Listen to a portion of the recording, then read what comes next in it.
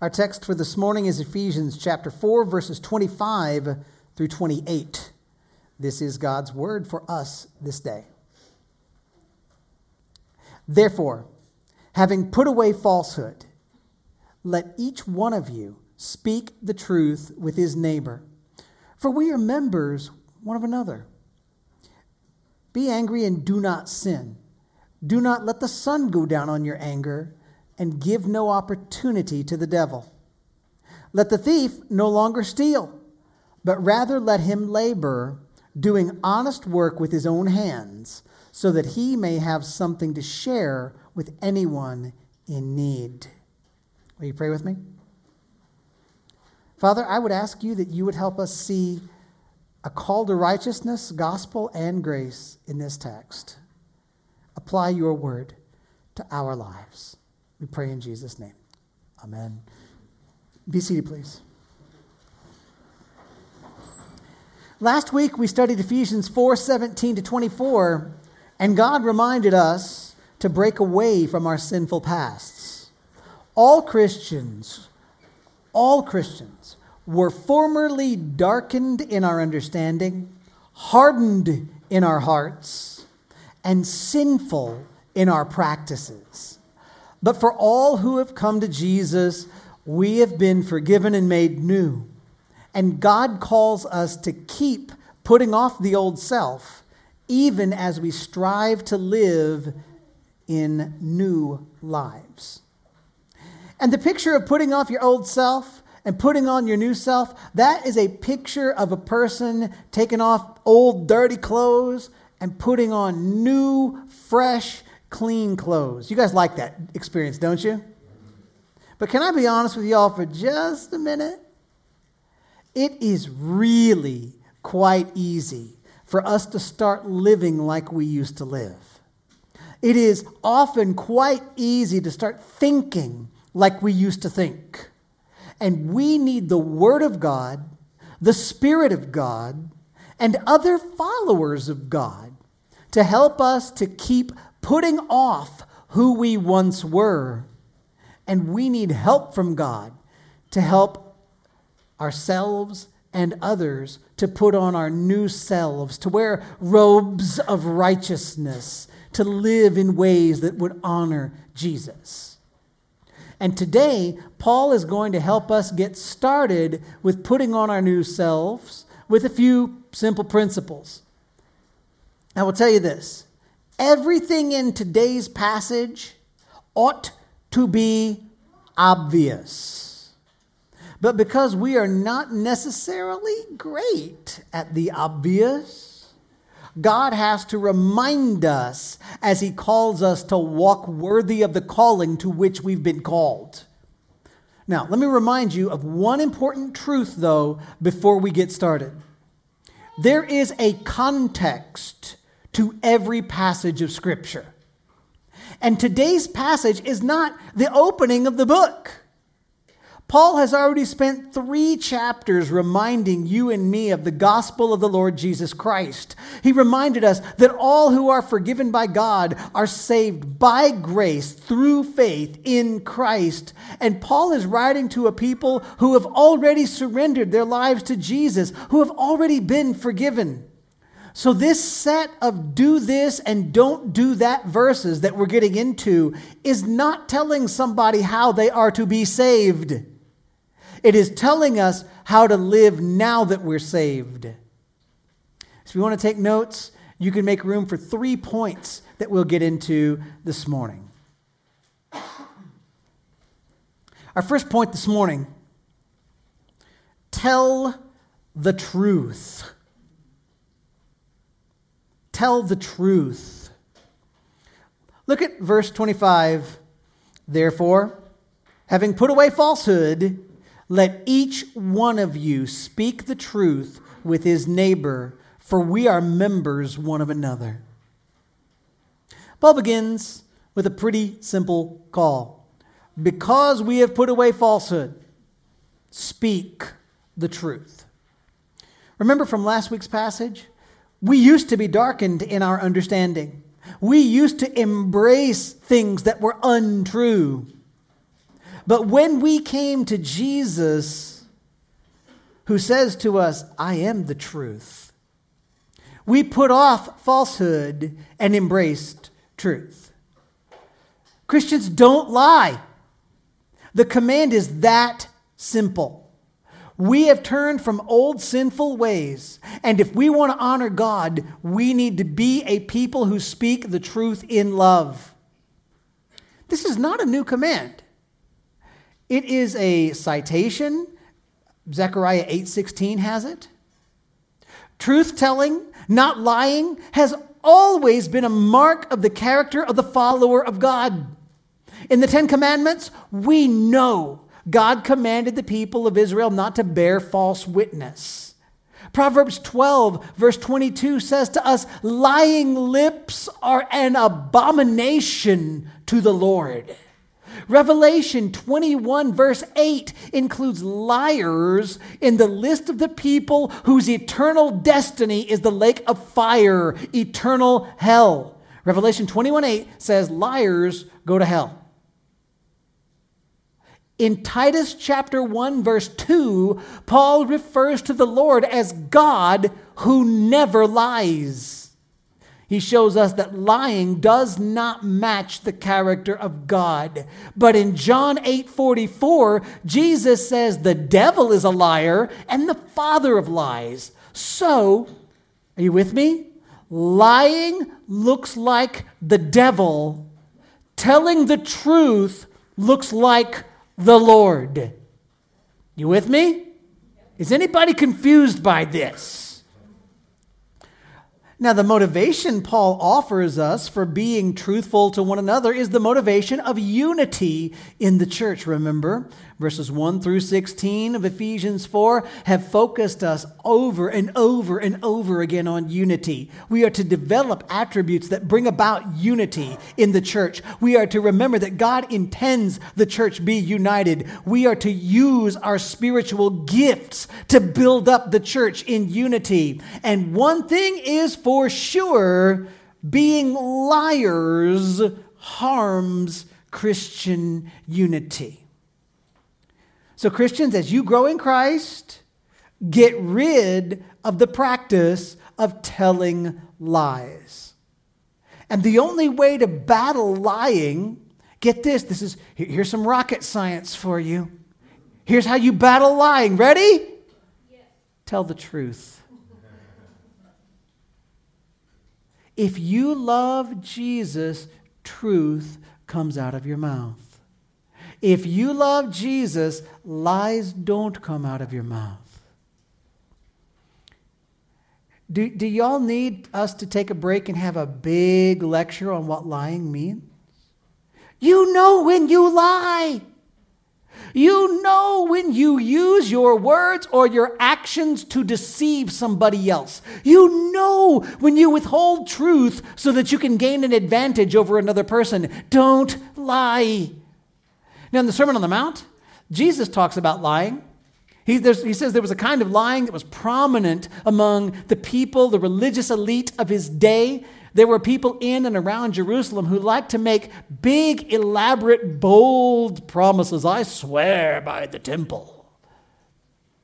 But they would insert into their words little technical errors, little loopholes, so that they wouldn't have to follow through on their vows. You can read about that in Matthew 5:33 to 37. And Jesus tells these people, hey, don't even make those kind of promises. In verse 37, Jesus said, let what you say be simply yes or no. Jesus tells the people in the way that you're most familiar with, let your yes be yes and your no be no. And Jesus wasn't there saying you can't make a promise. What Jesus was after is deception, the making of a false promise, the use of tricky words. Jesus says we need to be a people that when we say yes, you know what we mean when we say yes? Yes! And when we say no, you know what we mean? No. We should be a people whose words are trustworthy. Do you guys believe that Jesus' words are trustworthy? You're supposed to look like Jesus. Now, Being a truth teller does not mean that you automatically say everything that you think. Telling the truth does not mean that you get to no longer care about people's feelings. Remember, verse 15 of chapter 4 called us to speak the truth. How? In love. In Titus chapter 3, verse 2, we are called to behave with all courtesy toward others. There's an old joke that I think helps us understand the concept here. If you're in court and they say to you, do you swear to tell the truth, the whole truth, and nothing but the truth, you are not to respond with, yes, you're ugly. Right? There are certain things you do keep to yourself. Telling the truth doesn't mean that every true thing that exists has to come out of your mouth. It doesn't mean that you get to let all your truth come out in a mean way. That's not what telling the truth means. Now, by the way, it's also at this point in the service where somebody will throw into the discussion the ethical dilemma of, well, is it okay to lie if I'm trying to save a life? Rahab did that. I remember Jericho. I read about it. I did my Bible in a year, at least to the end of, well, maybe not to Numbers. That's a long way. Here is the answer I'll give you. That's not the situation in view here in Ephesians 4. I'll tell you what, if you find yourself in a situation where you are protecting hidden Jews from the Nazis, you figure it out. But for you and me, most of us, most of the time, our temptation to lie is when we want to protect ourselves and make ourselves look good. Isn't that true? So let's not blur the picture by bringing in the rare ethical extremity. Our temptation to lie, it's different, right? So here's the deal. If somebody asks you this, did you do your homework? Don't lie. If somebody asks you, did you call Jason like I asked you to? Don't lie. If somebody asks you, did you talk to anybody else about this? Don't lie. If somebody asks you, do you plan to make it to my party? And you don't intend to go? Don't lie. You don't have to say to me, Travis, I have no interest in your party. It sounds boring. I'm not coming. You don't have to do that. In fact, I would encourage you not to. But you can say, sorry, no, I'm not going to make it. Can't make it this time, whatever. But you don't have to make up an excuse. You don't have to make up an explanation. You should not lie to me. So let's just start here. Christians, put off lying, put on being a person of truth, and in doing so, you will help the unity of the church and you will look more like the Lord you serve. Fair enough? All right. If you have questions, ask me later. Point number 2. Do not cling to anger. Do not cling to anger. Look at 26 and 27. Be angry and do not sin. Do not let the sun go down on your anger and give no opportunity to the devil. Anger is the next category. Again, Paul is quoting the Old Testament. This time he's probably quoting Psalm 4, verse 4. But I want to caution you right now to be careful with how you handle this verse. First of all, Paul is not saying at the beginning of this verse when he says, be angry and do not sin, that therefore you ought to be angry. It says be angry. I've got to be. Neither is this verse telling you that it is wrong to be angry. What this verse is telling you is to not allow your anger to grow into sin. There is such a thing as righteous anger. After all, we see that Jesus was angry at more than one place in the New Testament. The Savior expressed righteous anger when? Think about it. When he drove the money changers from the temple grounds, flipping over tables and cracking a whip. I think Jesus was righteously angry. I know for sure Jesus was angry when there were religious leaders who wanted him not to heal a man on the Sabbath. Listen to this, Mark chapter 3, verses 1 through 5. Just listen to this story. Again, he, that's Jesus, entered the synagogue, and a man was there with a withered hand. And they watched Jesus to see whether he would heal him on the Sabbath, so that they might accuse him. And he said to the man with the withered hand, "Come here." And he said to them, "Is it lawful on the Sabbath to do good or to do harm, to save life or to kill?" But they were silent. And he looked around at them with anger, grieved at their hardness of heart, and said to the man, "Stretch out your hand." He stretched it out, and his hand was restored. So, why was Jesus angry here? Jesus asked a simple question, and the religious leaders knew the answer to the question. They knew doing an act of mercy, such as a healing, is perfectly in keeping with the law of God. But they wanted to accuse Jesus. They were willing to let the man with the withered hand suffer and not be healed if only they could gain a political advantage over Jesus. And that thinking was cruel. And that thinking was unmerciful. And that is why Jesus was angry. It was a thing that was wrong, it was a thing that was significant, and it was a thing that displeased the Savior in his godly heart. A righteous anger is the anger we experience, like Jesus, when we look at a situation and we realize a thing is wrong, it does matter, and it is actually displeasing.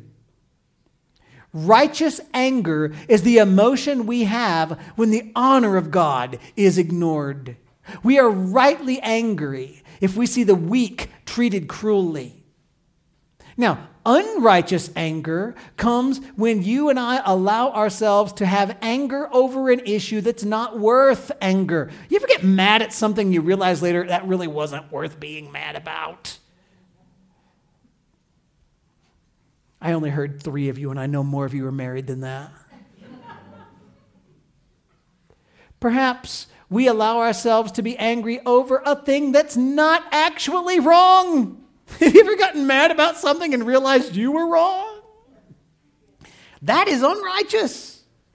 Maybe we allow ourselves to be angry to a degree, to a level disproportionate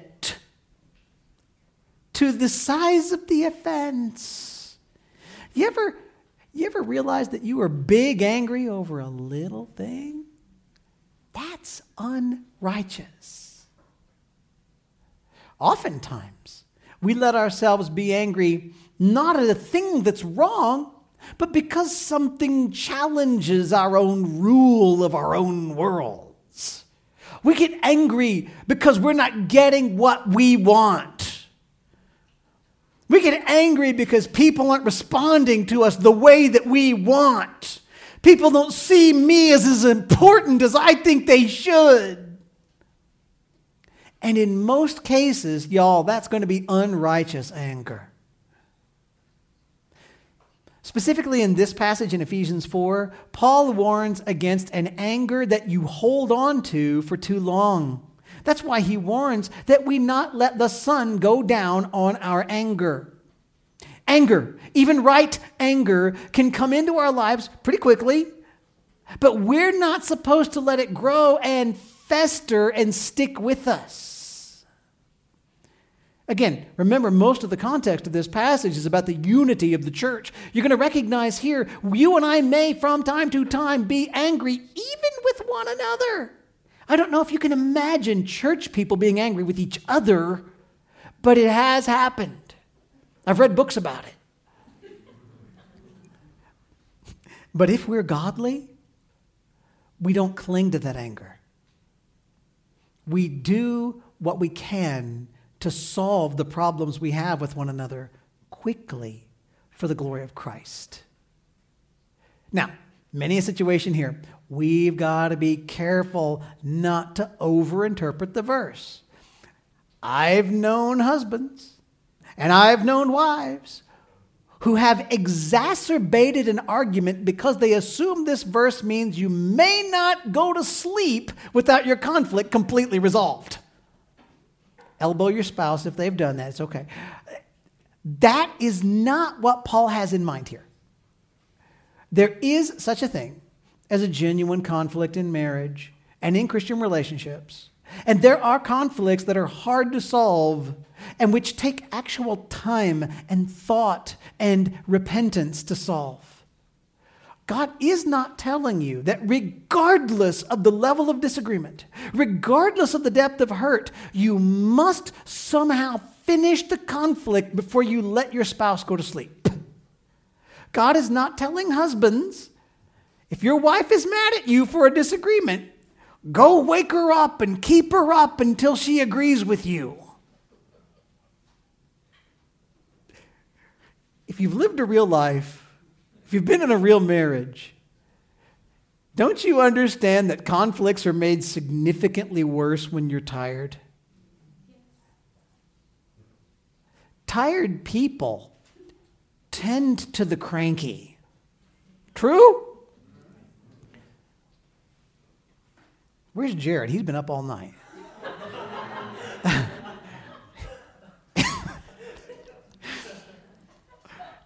Tired people don't think straight. So if you're too tired to think, and if you're so tired that only nasty emotions and harsh words are coming out of your mouth, you might need to set aside the discussion and the conflict until a better time. Again, imagine, you got a married couple. They have walked into the minefield of marital disagreement. Again, this probably doesn't happen to Christian couples, but other couples out there, right? They have a little discord. It gets a little heated. It's 4:50 in the afternoon, and according to my iPhone, sunset is happening at 5:22.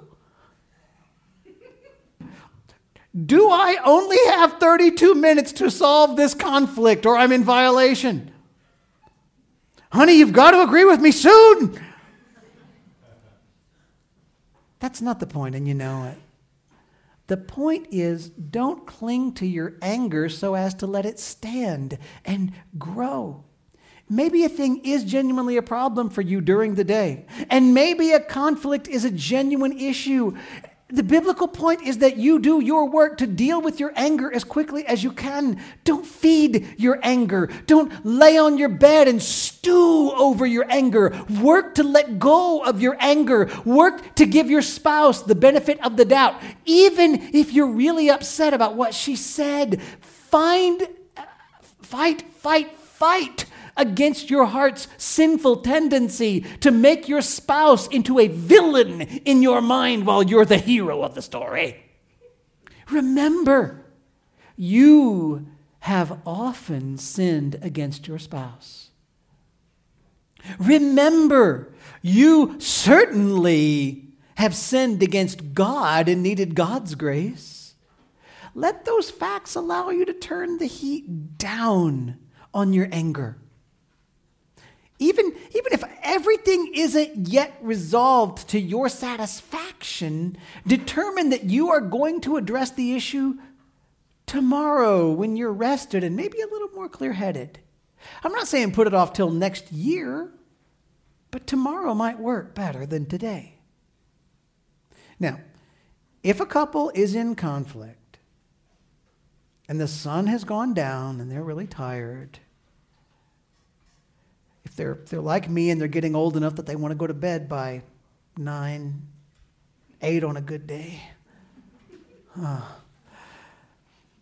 and they don't see a resolution, right? The conflict is heavy, it's hard, it's painful. We're not solving this in 10 minutes, and I'm tired.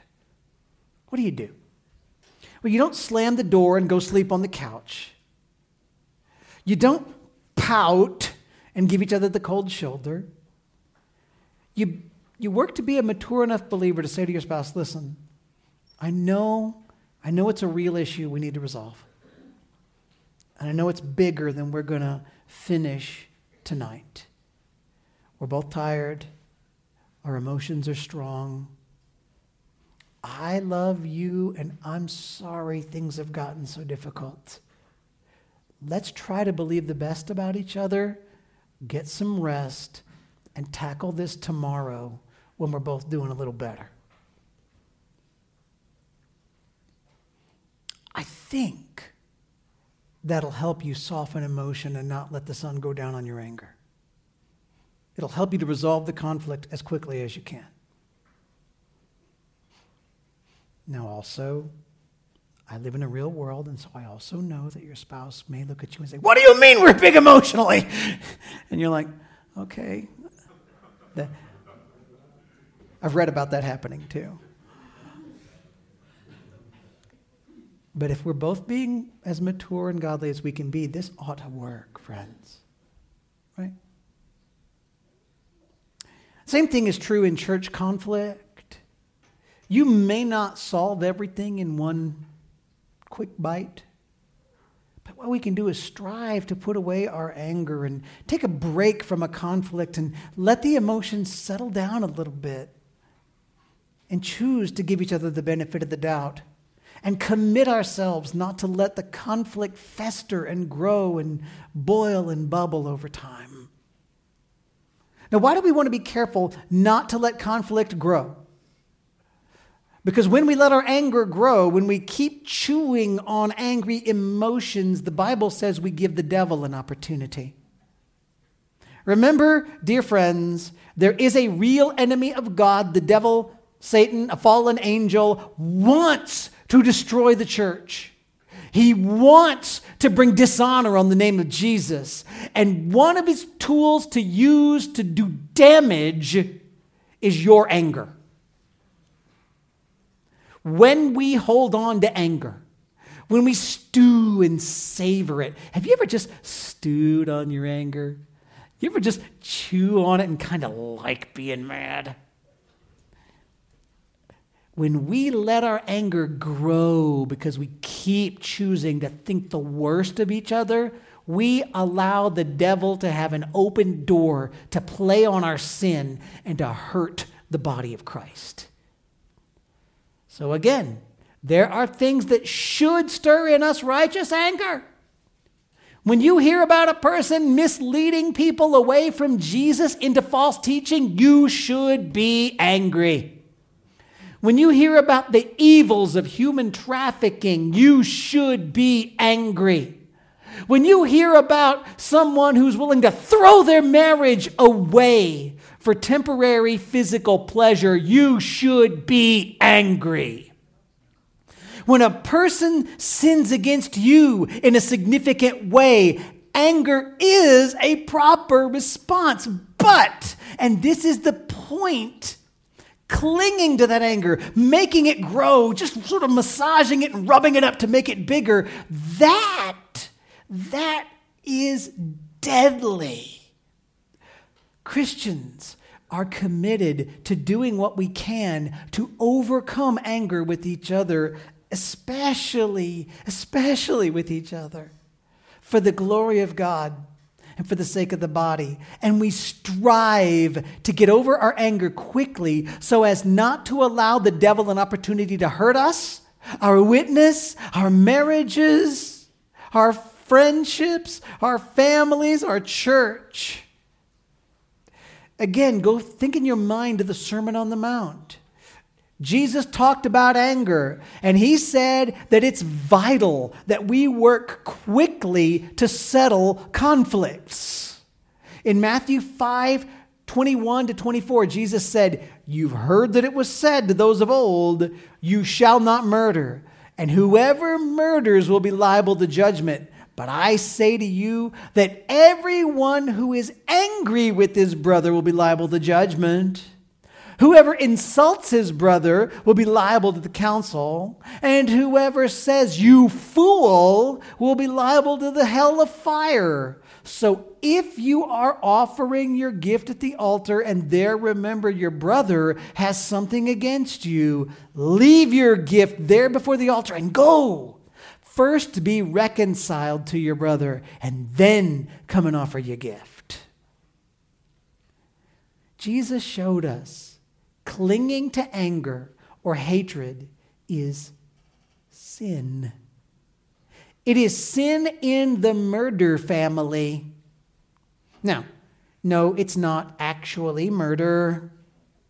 So you can't say, well, if me being angry at you is the same as killing you, I may as well go ahead.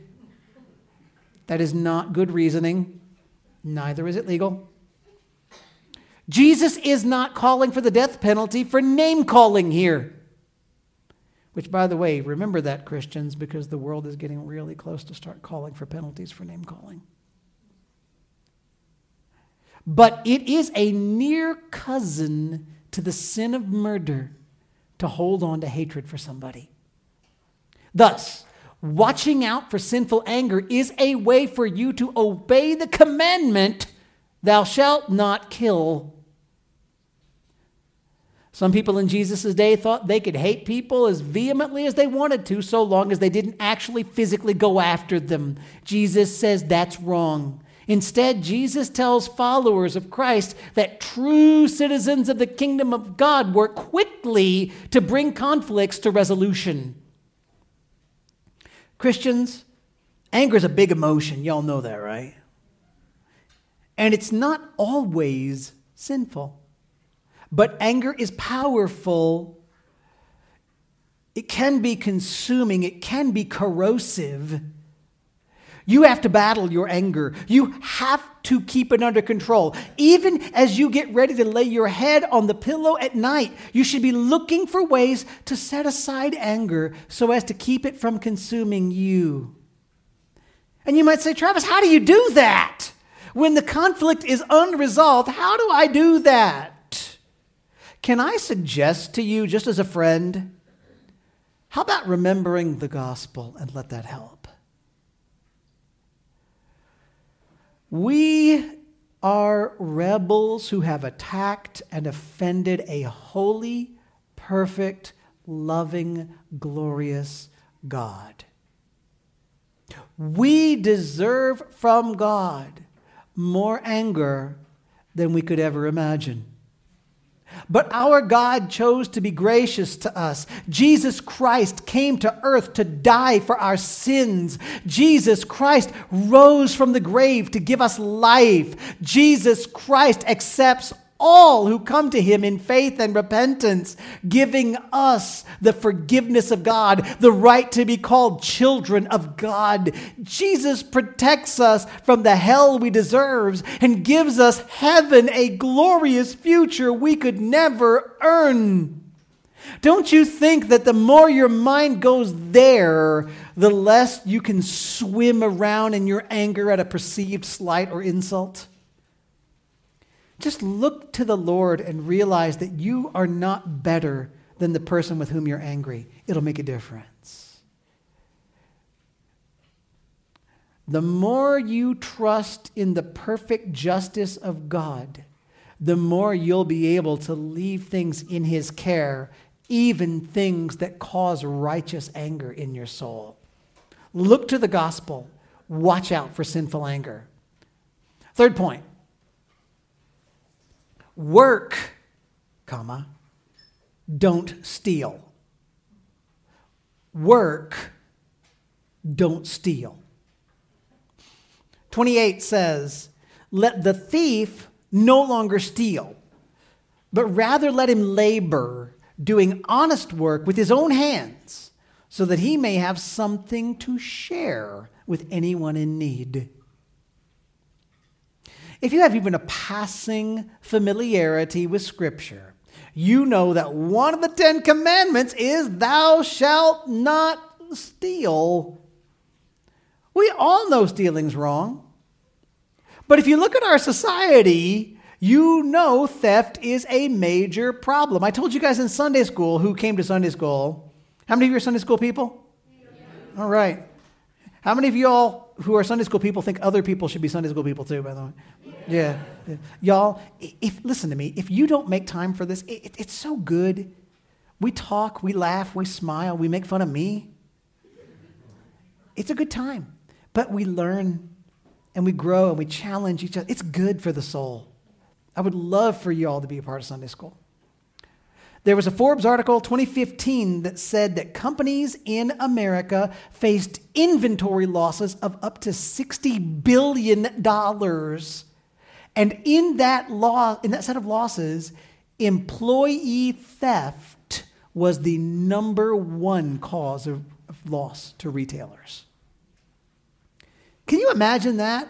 In our modern society, companies are losing billions of dollars to the pilfering ways of their own employees. And Paul knows, as he writes this letter, that there are people who are in the church whose lives used to be marked by thievery. And in fact, it may be that some believers in Ephesus and those surrounding cities have never let those habits go. So Paul is being clear to let the people know that if you have put on Jesus Christ, you can't steal any longer. You see, loving your neighbor as yourself, what Jesus says is the second greatest commandment in the whole law, includes respecting your neighbor's property rights. Both the commandment not to steal and the commandment in the Ten Commandments, do not covet your neighbor's things, shows that it is unloving to steal from them. So Christians, you might say to yourself, well, of course I know stealing's wrong. I would never steal. I would never do that. I would never shoplift or break into somebody's house and take their stuff. Good, I'm glad. I really am. But be careful. Don't take things that don't belong to you. Be honest in your dealings. Don't take stuff from work that hasn't been offered to you by someone with the authority to give it to you. Don't cheat on your taxes. Don't cheat on things where you gain stuff that's not yours. The alternative God wants us to put on instead of theft is first hard work. The Bible has always presented hard work as a good thing. Do you guys know that? If you are lazy and unwilling to work, you have a sin problem. Remember, God called Adam to tend and care for the garden, right? You remember that?